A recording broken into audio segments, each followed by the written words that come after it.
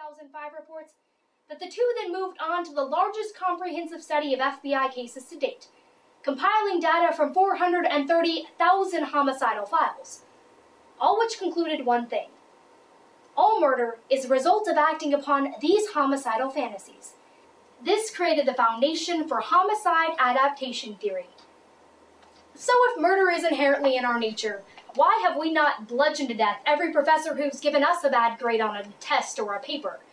Well, homicide adaptation theory accounts for both why some do kill and why most don't.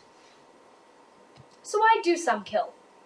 Chicago Lawyer magazine of March 2006 reiterates Buss and Nutley's conclusion that murder was once a socially acceptable means of obtaining and keeping the most desirable mates. Because we are descendants of those who ultimately won these mating games, their genes were passed down to us, creating a hardwiring in the human mind. Our ancestors' history of killing for mating opportunities is why males in their prime reproductive years, their 20s and 30s, are most prone to these psychological impulses. And Buss's case study confirms this, showing that 87% of all murderers are male. They kill to protect their resources, whether sexual or otherwise. On the other hand, women tend to become homicidal for two reasons: to prevent rape or assault, or defend their offspring. The Los Angeles Times of February 6, 2006 notes that these impulses are part of a survival program designed to make us react first and think later, if at all.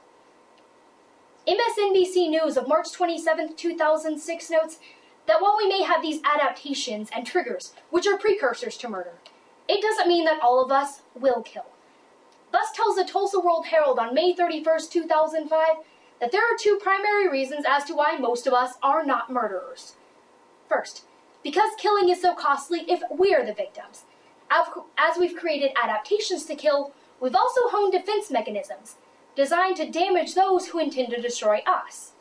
We kill to prevent being killed, so attempting murder becomes a dangerous strategy. Second, our system of legal consequences creates a deterrent effect.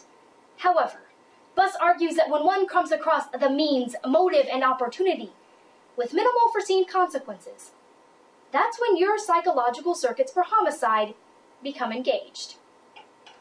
Serial killings, such as those of Dennis Rader, make up less than 2% of all violent crimes, yet their occurrence is symbolic of a far larger problem. As violence continues to pervade our society, we continue our quest for an answer. Homicide adaptation theory holds two implications that seek to alter our response to murder both legally and socially. Initially, as Buss tells the Los Angeles Times on May 26, 2005, the problem of murder cannot be solved by simply wishing away these undesirable aspects of human nature. While the Darwin made me do it theory cannot exonerate a murderer, the theory can be used to create new legal reforms in hopes of preventing future crimes.